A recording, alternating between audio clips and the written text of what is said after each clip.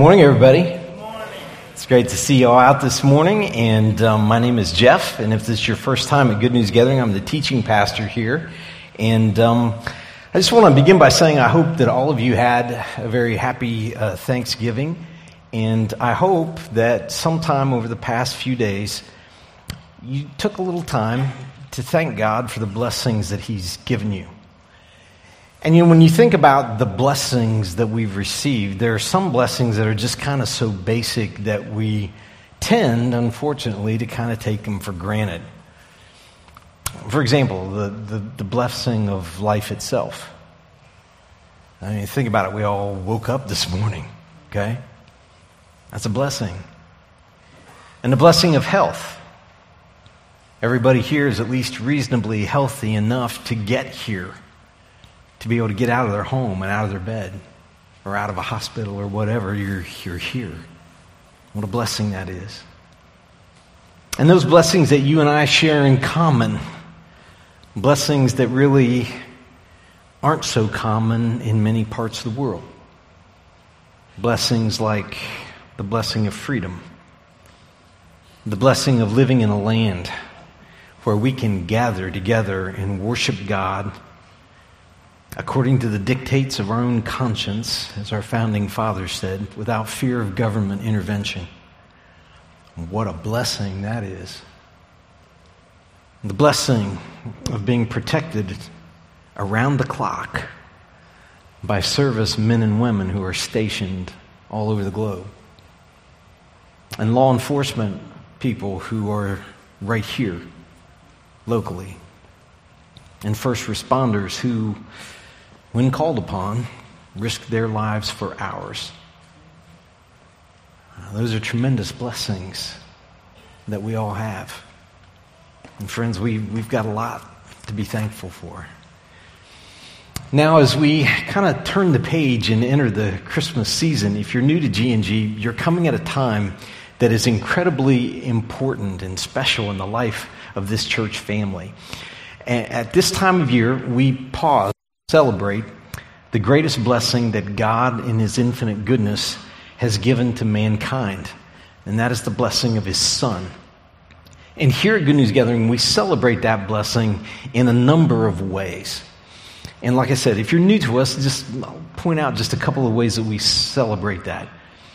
First, each year we set aside our December lesson series to really examine both the facts and the ramifications of Christ's entry into the world, the Christmas account. And what does it mean for us 2,000 years after the fact? How important is it? What difference does it make? Secondly, during the Christmas season, this church family lives out in a very practical way Jesus' command to love your neighbor as yourself. This is extremely important to us.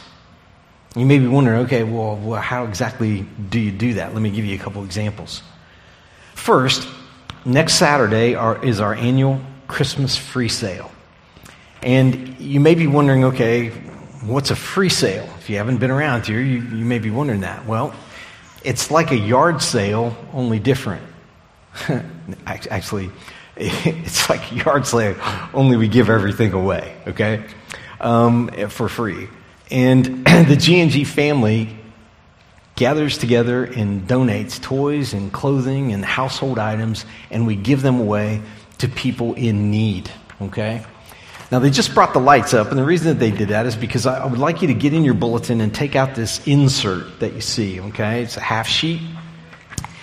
And if you'll take that out and you'll turn to the side that's up at the top says Christmas free sale. I'd just like to make sure and point that out to you so that you'll take some time to read that very carefully at some point here today. Because it answers many of the most commonly asked questions about the free sale. Like, can I donate items and what kind of condition do they need to be in? Or, when can I donate them? When can I bring them? And can I volunteer? And all those kinds of questions are answered in detail in that. But let me give you 3 ways that you can help this year's free sale be a success, okay? And the first one is this. if God calls you to do so, make a monetary donation. And here's for what I'm driving at here.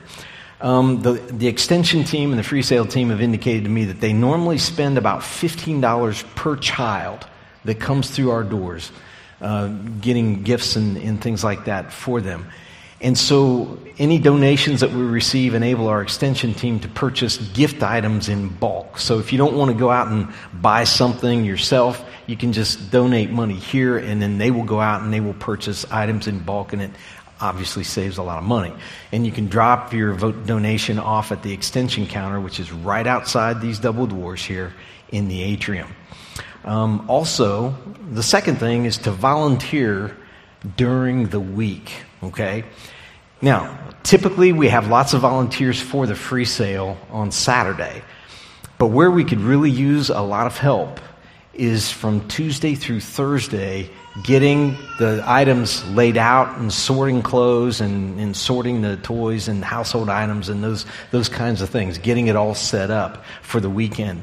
The ministry center is open all day, and if you can spare an hour or two here or there, it would be a huge help if you would stop by and help us out with that. Also, thirdly, volunteer to clean up. Like I said, we typically have lots of people that want to volunteer for the free sale because it's just so much fun. But sometimes everybody kind of splits when noon hits, and it really is helpful to us if we have a good crew of people to basically put the place back together so we can have service in here next Sunday. And when we have a good number of people help out with that, sometimes it's taken less than an hour to get everything back to normal. So friends, this is really a golden opportunity for you to be involved in sharing God's love with people who are in need in our community. And we really enjoy doing that. And it's also a great way to start off your Christmas season. And if you can involve your kids, it teaches them tremendous life lessons about service and about giving to others. And another way we follow Christ's command to love our neighbors is this. During our Christmas Eve services, and we have 2 of those coming up on December the 24th, all donations that are given on Christmas Eve go to our extension ministry, which extends Christ's love to those in need in our community through our mission partners in the community and also our mission partner in Haiti. In other words, all the money that's given on Christmas Eve goes out. None of it pays bills here or salaries or anything like that. It all goes out into the community. And as you know, we don't pass a plate or anything like that. We do giving the way we normally do it on a Sunday. But that is just a tremendous opportunity to be a blessing to our community through your giving. And so if you'd like to do that would be awesome.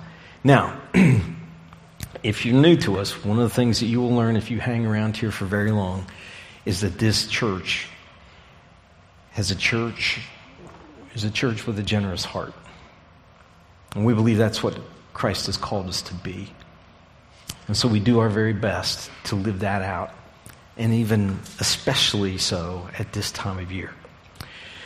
Now, if you'll take out your outline, it's a white sheet with holes punched on the side. You received one of those when you walked into the auditorium.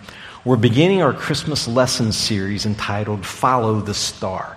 And if you just kind of hold on to that outline for just a few moments, we'll get to it here just shortly. But when you think about it, and you think about the Christmas account, it's filled with a host of fascinating characters. You have everything from inspiring angels on the one hand to humble shepherds on the other. You have a ruthless king on the one hand and this peasant couple on the other. You have wise men who are far from home, all the way to a hometown innkeeper who has no room available. As if that isn't enough, you also have this strange star. A star that nobody in Jerusalem, which is only 6 miles away, and is the center of the religious and political, it's the hub of the nation. It's the capital city. But nobody there seems to have seen it. Nobody noticed. And yet it was a star that was in some way so different, or perhaps so brilliant, or maybe so eye-catching, that it captured the attention of stargazers at least 1,000 miles away. It's amazing. And something about that star led them to believe that it was more than just a random star that somehow went unnoticed in the night sky. It was a star, yes, but it was also a sign, not just a star. And that star, uncommon among all the other stars in the heavens, seemed to move, to set a course, a direction. This wasn't a star simply to be observed. Its trajectory across the sky to be plotted and charted and documented like the Big Dipper or Orion's Belt. No, this was a star that called out to a particular group of people. We know them as wise men. That star beckoned them. It was a star to be followed. No matter where it took them, no matter how far it took them, no matter how long it took them. And when they finally arrived in Jerusalem, they asked what for months they must have thought was the most reasonable question on earth. They asked, "Where is the one who's been born King of the Jews? We saw the star when it rose and have come to worship him." I mean, they're asking, where is he? The one. You know, the one and only. The star we've been following is leading us. It's showing us the way to him. I can imagine them thinking, we've come all this way. Where is he? Show us the way to him. And you know, it's interesting, when they found him, that babe born in Bethlehem, they found the real star of Christmas. Not a star in the heavens, but the Son of God who came into the world. The real star of the Christmas story. That babe that the wise men came to worship would grow up to speak what I believe to be the most important words ever spoken in human history. Now, you may agree with me, you may not. You may think, well, other people said stuff that matters. But think about this. And maybe if you think about it for a minute, maybe even if you don't agree with me, maybe at least you'll understand why I think these are the most important words ever spoken. They're our focus verse for this lesson series. Let's all recite them together. They're up here on the screens. Here we go. I am the way and the truth and the life. No one comes to the Father except through me.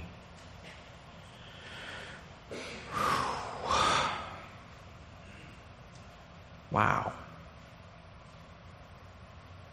These are the words of the babe of Bethlehem, the child that is celebrated all across the world at Christmas.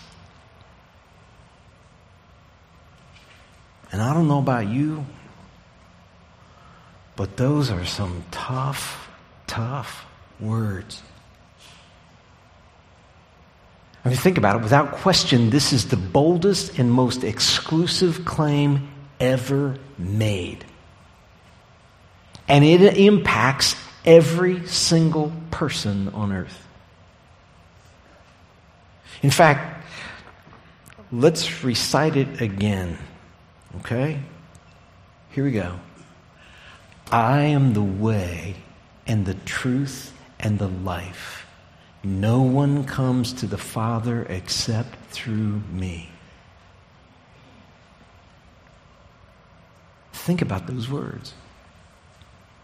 For those who believe, for those who accept Jesus as the one sent by God, it motivates them to share the good news of God's love so that others can find the way to the Father and the way to be included in His family. But for many who do not believe, it is a statement that excludes. It's a statement that draws lines in the sand. It's a statement that's bigoted toward those who choose some other way. It's a statement that is considered hateful to those who believe there is no way at all and no Father anyway. I mean, if you just read it, there's no denying. It's exclusive. In fact, 6 times in the book of Acts, which is the Bible's history book of the early church, about the first 30 years of the growth and spread of the church after Jesus left the earth, Christianity is referred to as the way. And Christians were known as followers of the way before they were ever even called Christians. Why? Because they believed Jesus is the way to the Father. Not a way, not one way among many ways. The way. You see, you realize that if this statement is true, if Jesus meant what He said, then Jesus is the one and only link between human beings and God. He's it. There's no other way. There's no other link. Of course, if it's not true, then the babe of Bethlehem grew up to be the biggest liar in human history. It's true. Or perhaps he simply suffered from delusions of grandeur. But either way, every single person on earth has to deal with that statement. Now, the title of today's lesson is The Way. The Way. And each week during this series, we're going to examine each aspect of Jesus' bold statement through the lens of the Christmas account, through the eyes of those wise men who traveled over 1,000 miles to find the one born King of the Jews. Let's go to God in prayer. Dear Heavenly Father, we thank you for this time that you've given us to spend in your word, and for this opportunity to examine the birth of your Son and what it means to us 2,000 years later. Father, please help us to think clearly. Help us to clear away any distractions so that we can focus our attention on you and your word. For this is our prayer in Christ's name. Amen. Now, friends, when you think of the word way, okay, and Jesus' statement, I am the way, and no one comes to the Father except through me, the way means something very special. And there in the box at the top of your outline, we're going to define this word way for purposes of this morning's lesson as follows. Here we go. The way is a direction. It's a direction. Or it's a route. Or perhaps a path, which one takes in order to reach a desired end. Okay? Now, my wife and I have a running joke that every time she and I go anyplace new, there is at least one time that we have to turn around. Because I'm directionally challenged. She's much better at directions than I am. And yet we somehow always manage to get lost at least once. And at some point, one of us says the magic words, I think we're going the wrong way. In other words, there's a right way and there's a wrong way if we want to get where it is we want to go. Okay? And when you think about what Jesus said when he said, I am the way, he's saying if your desired end is to get to God, if that's what you want to do, I'm the direction you need to head. I'm the route you got to take. I'm the path you need to be on. I am the way. And the story of the wise men who found the babe and followed that star to him goes like this. After Jesus was born in Bethlehem in Judea. So it says sometime after Jesus was born. And the Bible doesn't exactly indicate how long this was after Jesus was born. Some scholars believe it could have been as much as 2 years after he was born.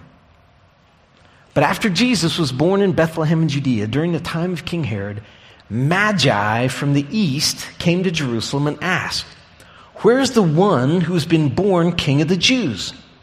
We saw his star when it rose and have come to worship him. So these Magi, and the word Magi simply means, you might want to write this in the corner of your, or in the margin of your outline, wise men. These Magi, you may be wondering, well, who were these guys? It says they came from the east. Where's the east? And how did they know about a king born for the Jewish nation? I mean, if they came from the east, and it would appear that they came from a long way, I mean, it's not even their nation. So how do they know about this king that's going to be born 1,000 miles away? Now, because they are referred to as Magi or wise men, scholars believe they came from the east, which is hundreds of miles away, and according to the ancient Greek historian, a guy by the name of Herodotus, who actually lived about 400 years before Christ, he recorded in one of his histories that the Magi were a tribe of philosopher priests in an area of the world known as Media. Now that Media today is in modern-day Iran. In fact, one of the major cities in that area is really would have been very close to where Tehran is now.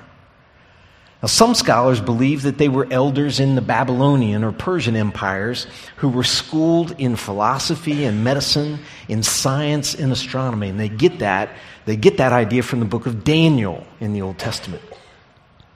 So you may be wondering, well, how would these people who apparently don't appear to be Jewish, how do they know about this, about a king being born in the Jewish nation, and why would they make this trip? Okay, great question. Well, the nation of Israel, which had grown steadily stronger under its greatest king, which was King David, divided after the death of his son, King Solomon. Now, this happened about 930 years before Jesus walked the earth. And when the kingdom divided, it divided into two kingdoms, which became known as the northern kingdom and the southern kingdom. The southern kingdom was the kingdom that had its capital in the city of Jerusalem. Now, this northern kingdom was ruled by a succession of very evil kings, and God finally had enough, and the northern kingdom in 722 BC was conquered by the Assyrian Empire, and many of its people were relocated to a region known as Media. You see it there on the upper right-hand side, the Median Empire. It stretched down to where that dot is. And what happened after the northern kingdom was conquered is the people of the northern kingdom, and you see that green line, many of the people of the northern kingdom were transferred out. They were relocated over into that area near that town or that city of Ecbatana. Now, you may be wondering, why did they take such a circuitous route? It's because right in the center of that area, where you see the red dot now, and even going north from that, is what's known as the Arabian Desert. It was uncrossable at that time. And so they would have to transport these people, and actually they forced them to walk along rivers. And when they got across over around the Euphrates and the Tigris rivers, they would go along the river so they would have water supply. Now, just to go straight, if you were able to go straight across from Jerusalem or that area to the Median Empire, it would be about 500 or so miles. But because you have to go around the desert, it's over 1,000 miles. Now, the southern kingdom, between 606 and 586 BC, was conquered by the Babylonian Empire.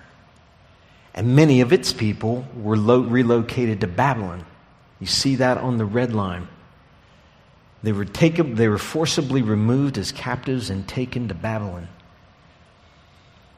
Now, for those of you who are doing a Bible reading plan, you may remember the Old Testament character of Daniel and also Ezekiel. They were both relocated to the city of Babylon down on the lower right-hand side. Daniel, you may recall, ended up becoming a leader in that empire. He was like a leader over a number of governors, guys who ruled over different provinces. There's another city that had a significant Jewish population as well, and that's the city of Susa, there on the right. For those of you that have been reading your Bibles, you may have heard of Queen Esther. That's where she lived. You may have also read the story of Nehemiah in the Old Testament. That's where he lived. Both of them had high roles in government. So these areas had significant numbers of Jewish exiles who carried with them their history and even perhaps copies of the Torah, the first 5 books of the Old Testament, which include Genesis, Exodus, Leviticus, Numbers, and Deuteronomy, books written 1,400 years before Christ. And in the book of Numbers it says this: the prophecy of Balaam of Beor, the prophecy of one whose eye sees clearly, the prophecy of one who hears the words of God, who has knowledge from the Most High, who sees a vision from the Almighty, who falls prostrate and whose eyes are open. So this is a prophet who says, I have a vision from God. And what is it? He says, I see him, but not now. I behold him, but not near. In other words, this prophet is seeing somebody who is coming, but he's not here yet. It's sometime in the future. A star will come out of Jacob. A scepter, which is a staff that a king or somebody in high power holds. A scepter will rise out of Israel. A ruler will come out of Jacob. Now, these words by the prophet Balaam would have been in the books that traveled to these areas. Now, the Bible doesn't tell us exactly where these wise men came from, but whether they came from Media, which you see there, the green line coming from that area near Ecbatana, over to Jerusalem, or whether they came from Babylon or Susa, they had to make a journey of over 1,000 miles following the river routes around the Arabian desert. It was a journey that would have taken many months. Now, the Bible also doesn't tell us how many wise men there were. Many of us assume there were 3 because there's a mention of 3 gifts, but the Bible does not say that. The Bible also doesn't tell us if they had an entourage. That would be likely, considering that Magi had an esteemed position in ancient culture. They were the most educated, the most sophisticated, and held high power in cultures of the East.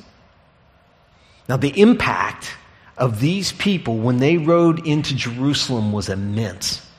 It says when King Herod heard this, when he heard these Magi had rolled into town and they were asking, "Where's the king of the Jews?" he was disturbed, and all Jerusalem with him. When he had called together all the people's chief priests and teachers of the law, he asked them where the Messiah was to be born. "In Bethlehem in Judea," they replied, "for this is what the prophet has written. But you, Bethlehem, in the land of Judah, are by no means least among the rulers of Judah, for out of you will come a ruler who will shepherd my people Israel."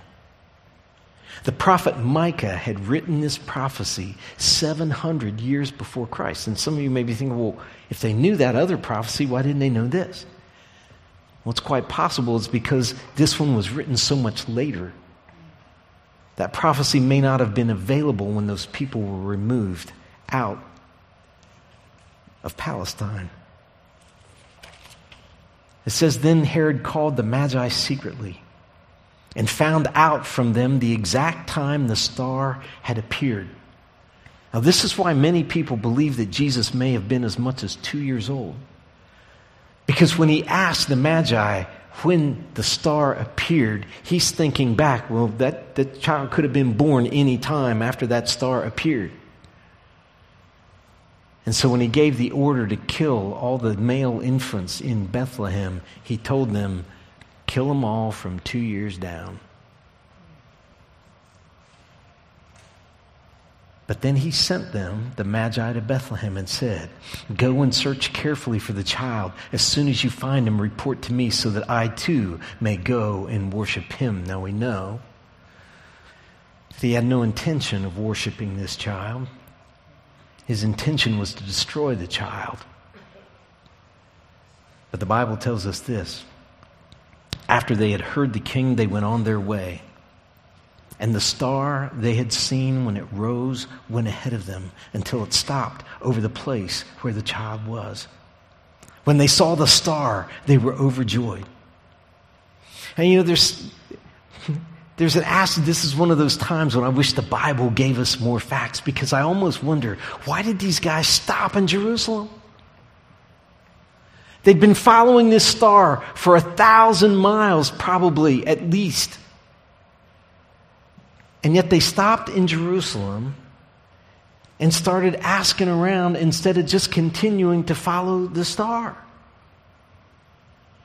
Because the Bible tells us that the star they had seen when it rose went ahead of them until it stopped over the place. Bethlehem is 6 miles due south of Jerusalem. And I wonder if these Magi so expected the one who was born to be king of the Jews had to be in the capital. He just had to be in the center of the political and religious life of that nation. He couldn't be born in some hamlet that's out of the way. But the Bible indicates they followed that star, and when it stopped over the house where the child was, when they saw the star, they were overjoyed. And on coming to the house, they saw the child with his mother Mary, and they bowed down and worshiped him. Then they opened their treasures and presented him with gifts of gold, frankincense, and myrrh. And having been warned in a dream not to go back to Herod, they returned to their country by another route. And you know, I think about this story and I think, I wonder what the conversation was when these guys rolled into Bethlehem, when they figured out the house where this child was, and they met Mary and Joseph, I wonder, what did they talk about? And I wonder, what did they learn by following the star? And what can you and I discover about God by following that star? And friends, I think the very first thing that we can learn is we can learn when we follow the star, we can learn the way God wants to interact with us. The way that He wants to interact with you, and the way that He wants to interact with me. I mean, I think about this conversation. The wise men and probably an entourage roll into this sleepy hamlet called Bethlehem, and can you imagine what the neighbors thought? Can you imagine the gossip that was going on? Who are these guys? What are they doing here? Who are they looking for? Why are they going to Mary and Joseph's house? What's the big deal? And I can imagine the Magi looking at this baby and thinking, this looks like an ordinary baby. Born to ordinary parents. In an out-of-the-way village. This doesn't look like the heir to a throne. This child isn't hidden away in a palace somewhere, removed from the masses. This baby is just right out there in public. And you know, it's not so different from when he grew up. Think about it. When he grew up, people asked, isn't this the carpenter? Isn't this Mary's son and the brother of James, Joseph, Judas, and Simon? I mean, the guy had 4 brothers. Aren't his sisters here with us? So, plural, so he had at least 2. So the guy at least he's one of 7.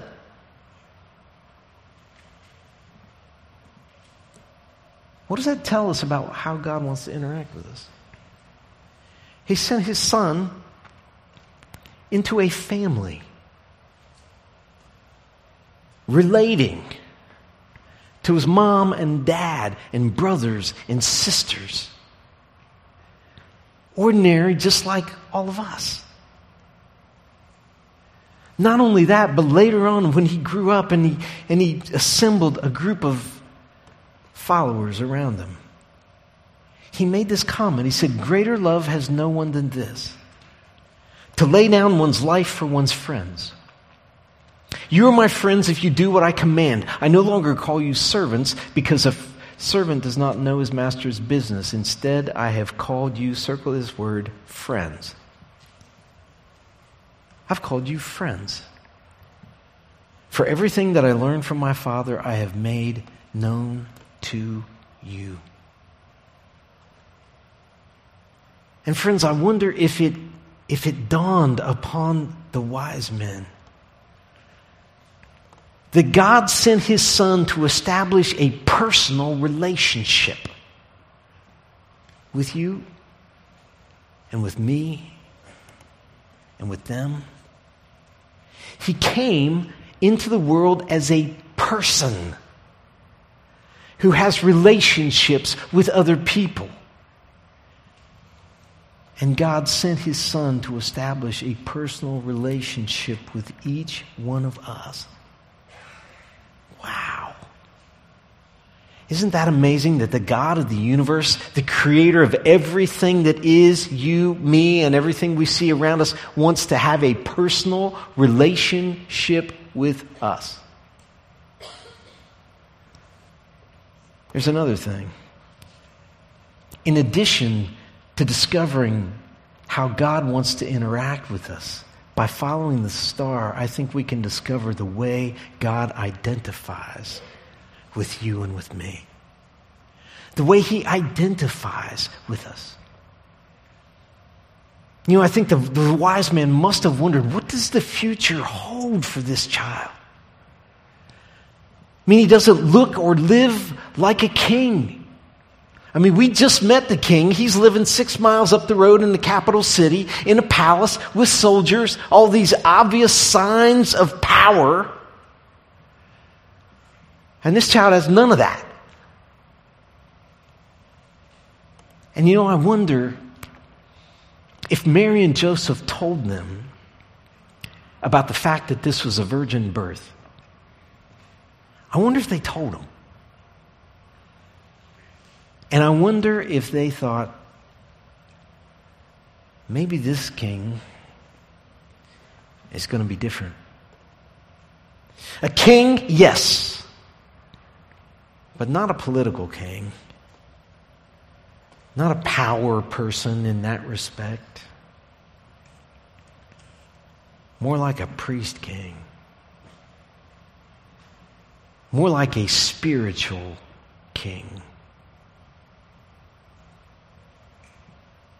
You know, the writer of the book of Hebrews said it this way. Therefore, since we have a great high priest who has ascended into heaven, Jesus, the Son of God, let us hold firmly to the faith we possess. For we do not have a high priest who is unable to empathize with our weaknesses, but we have one who has been tempted in every way just as we are, yet he did not sin. Let us then approach God's throne of grace with confidence so that we may receive mercy and find grace to help us in our time of need. You see, God identifies with us. And he sent his Son to experience life. He sent his Son to experience life in a fallen world as I experience it and as you experience it. Yet he was without sin. You see, God didn't just sit up in heaven and say, all you people out there in the world, in that sinful world, you're all bad people. He sent his Son into this world. And friends, if you have experienced loss in this world, Jesus knows what that's like. He can identify with that because he lost loved ones. If you've experienced betrayal by friends, he identifies with that. If you've experienced failure, he can identify with that.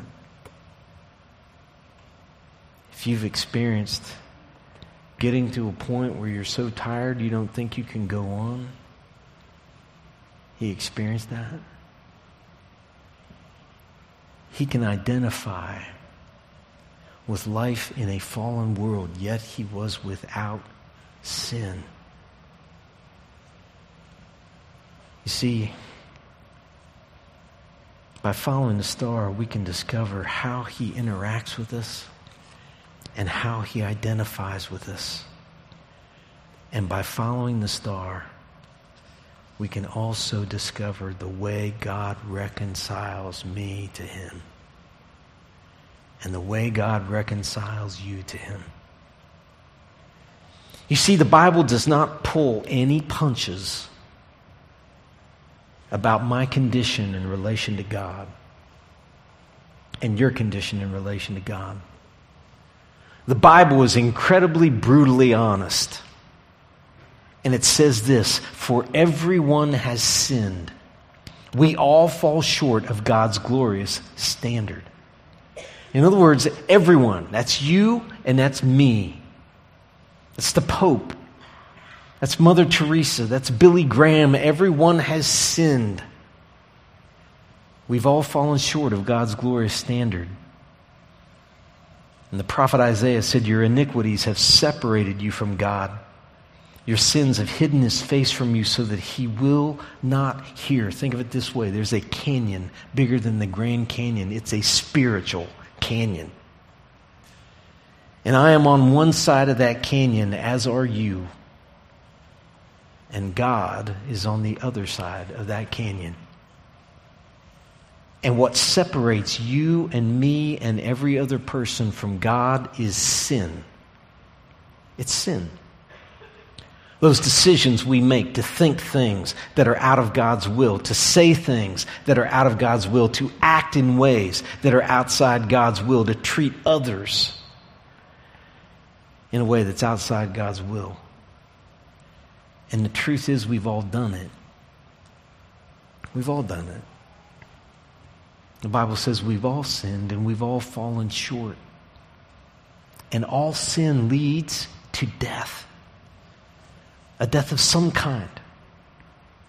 In some cases, it's a physical death. We've all seen people make choices that led to their demise.